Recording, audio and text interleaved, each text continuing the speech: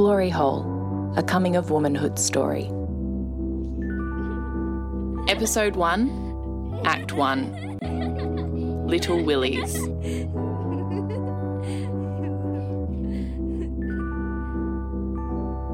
Hey, have you ever seen a willy? Just my dad's. I think I have a little willy. Do you want to see it? When I was 6 years old, I was sent to stay with my grandparents in Alexandra for 2 weeks. I made friends with a local girl. One afternoon, we were playing in my nan's garden. She had an obsession with the body, both hers and mine. I remember us standing there with our dresses pulled up to our belly buttons. We poked at what we thought were our little willies, blushing and laughing hysterically. We were laughing from excitement and nervousness. We knew that if we got caught, we would be in a lot of trouble. Once a cowgirl. From age 11 to 13, I was a cowgirl. I wore Wrangler jeans and a Kubra and listened to Dolly Parton and the Dixie Chicks. I also used to kiss boys in the back of horse floats and sleep in a swag under the stars. I attended a few rodeos during this time, even considered a career as a rodeo clown.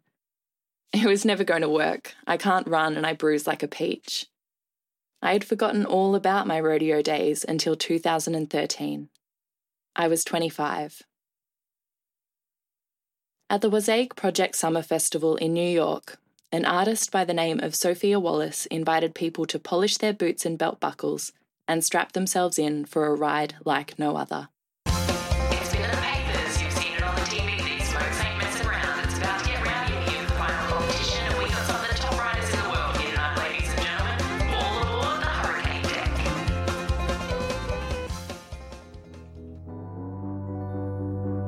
Cliteracy. Sophia Wallace's Clit Rodeo was an interactive performance made in conjunction with her Cliteracy project.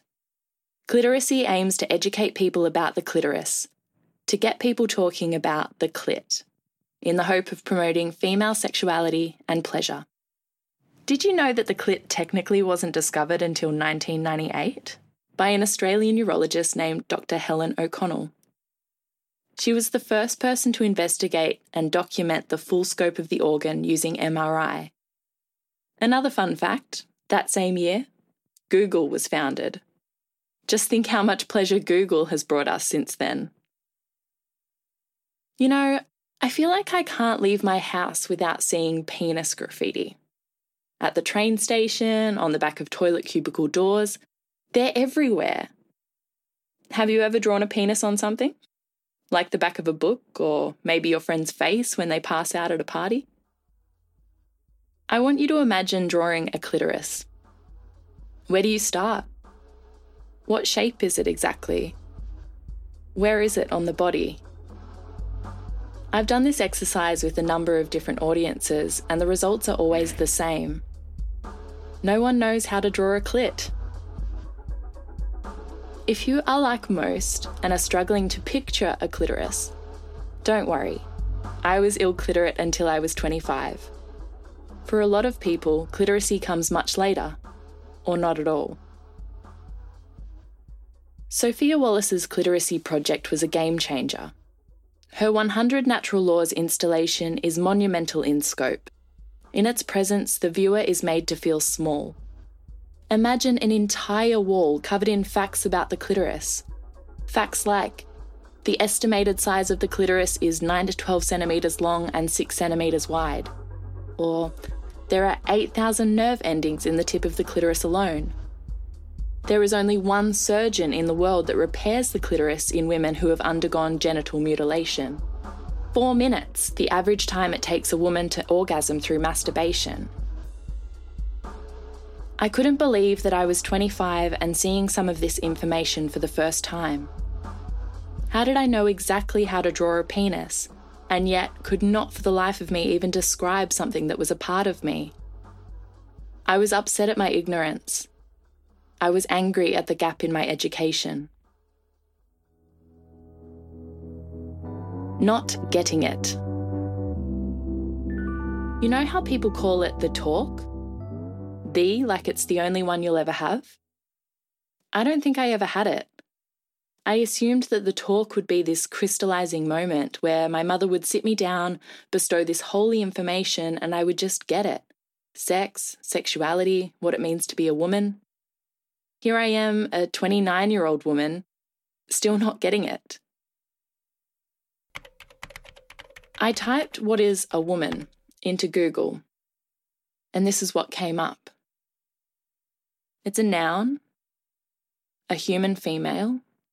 Synonyms include lady, girl, member of the fair, gentle sex. A female person associated with a particular place, activity, or occupation.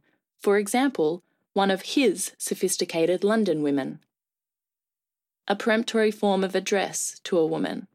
For example, "Don't be daft, woman."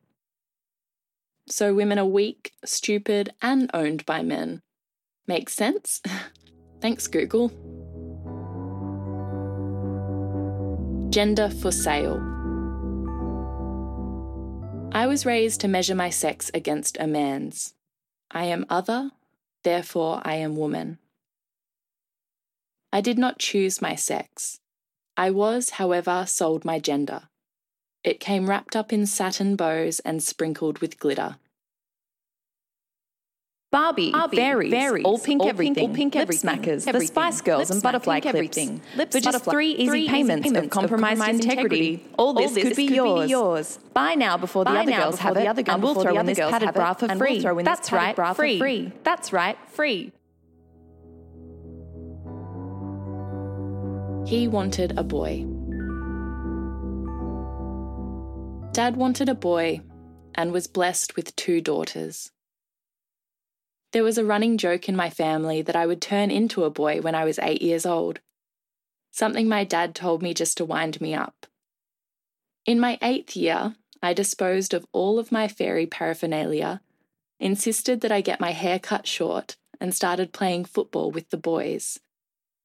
In hindsight, my transition was less about wanting to change my gender and more about wanting acceptance from Dad. That same year, I had my first crush on a boy, Jack Peacock. He also played football. I liked him because he was quiet, had smooth tan skin, a modest smile, and was sensitive to others. He wasn't the most popular kid, which intrigued me. The more I started to like Jack, the worse I would play. In an attempt to appear softer and call attention to myself, I played the part of the inept girl. I had been conditioned to think that a girl needed to be weaker, soft, or clumsy to appear attractive to boys. At my table. Aside from my brief gender intermission, I've always loved being a girl, something I owe to the long line of strong women in my family. There was a time when my family included men. Holidays and special occasions predating my parents' divorce, I would look around the dinner table and see my father, his father, my mother's father, uncles from both sides, and boy cousins. I have my father's eyes and stubbornness. My mother's father taught me to hop back on the horse after I fell off. My father's father made me value silence and showed me the power of knowledge. My father's brother gave me the travel bug and taught me to spin a yarn. My mother's brother taught me that pyramid schemes alienate you from everyone you know and love. My boy cousins showed me that I was different to them, that they would be dragged up, scabby knees and muddy-faced, held high on the shoulders of their fathers before them. My grandfathers are dead now. My father's brother is in Alaska somewhere. My mother's brother is still trying to climb that ladder. My boy cousins are scattered. Facebook tells me they don't respect women and they don't have spell check on their computers. On Father's Day, I sent my dad a text message saying, "Happy Father's Day. Love lots. Kiss, kiss."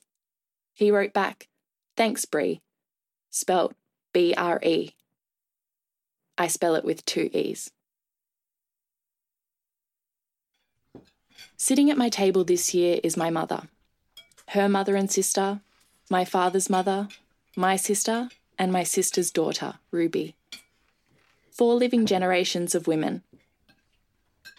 My mother gave me my voice, my open mind and heart. My mother's mother gave me my empathy and taught me to be well-mannered. My father's mother gave me my independence and told me to marry late and that there was no such thing as a stupid question. My mother's sister gave me my sense of humour and cheekbones. My sister gave me a looking glass through which I could see myself, everything I am, and everything I am not. She gave me unconditional love. My sister's daughter has given me someone to be strong for. My glory box. I am very close with my paternal grandmother. She had always hoped for a daughter. I was her first grandchild. Finally, she had a little girl to spoil. When I visited my grandma in 2014, she gave me my glory box, a mahogany trunk that had been sitting in the hallway for years. I'd never noticed it before. She'd had it engraved, "To Briannon, with my love, Grandma, 1994. Ernie Critcher made it, a friend of Jack's. I'm not sure if it's made out of cedar, I'm not sure, but it's made out of good wood. It's very old wood for when she gets married. She'd been hanging on to it for 10 years, so I thought when she opened it I'd be smacked in the face with a cartoon glow of gold treasure. We went through the contents together. A koala tea cozy, plastic dolls that used to belong to her mother, the blue corduroy suit she wore the day my father joined the army, and a book about Ricky Ponting. That's not for you. I'm saving it for one of the boys. Has feminism killed the glory box? I didn't really know what a glory box was, so naturally I did some research and found an article that gave me great insight into the history. I was halfway through the article before I realised it was on a website called ladiesagainstfeminism.com.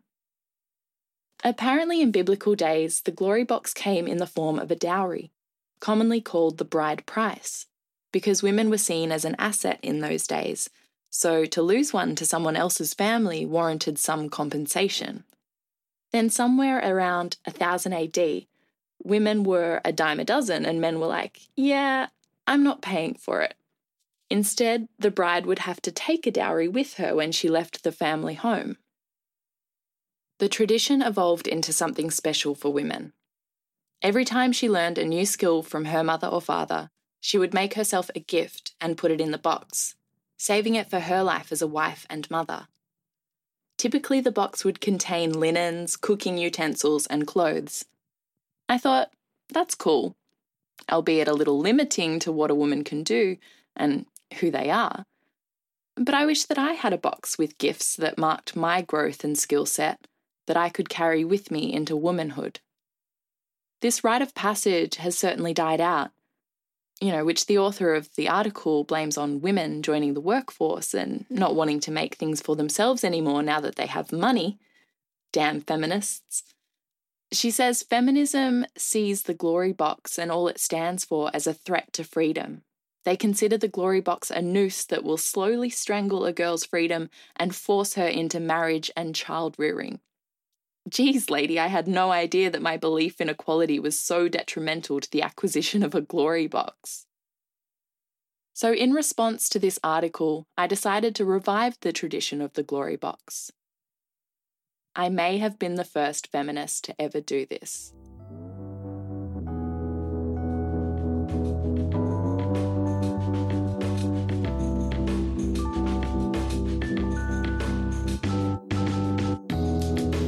Glory Hole is recorded in Breeze Cupboard in Melbourne, Australia, shouts to Millennial, and is produced by Laura Donnelly with music and sound production by Orcus. Follow us on Facebook and Instagram at Glory Hole Podcast. You can send us an email at gloryholepodcast@gmail.com And of course, rate and review us on iTunes.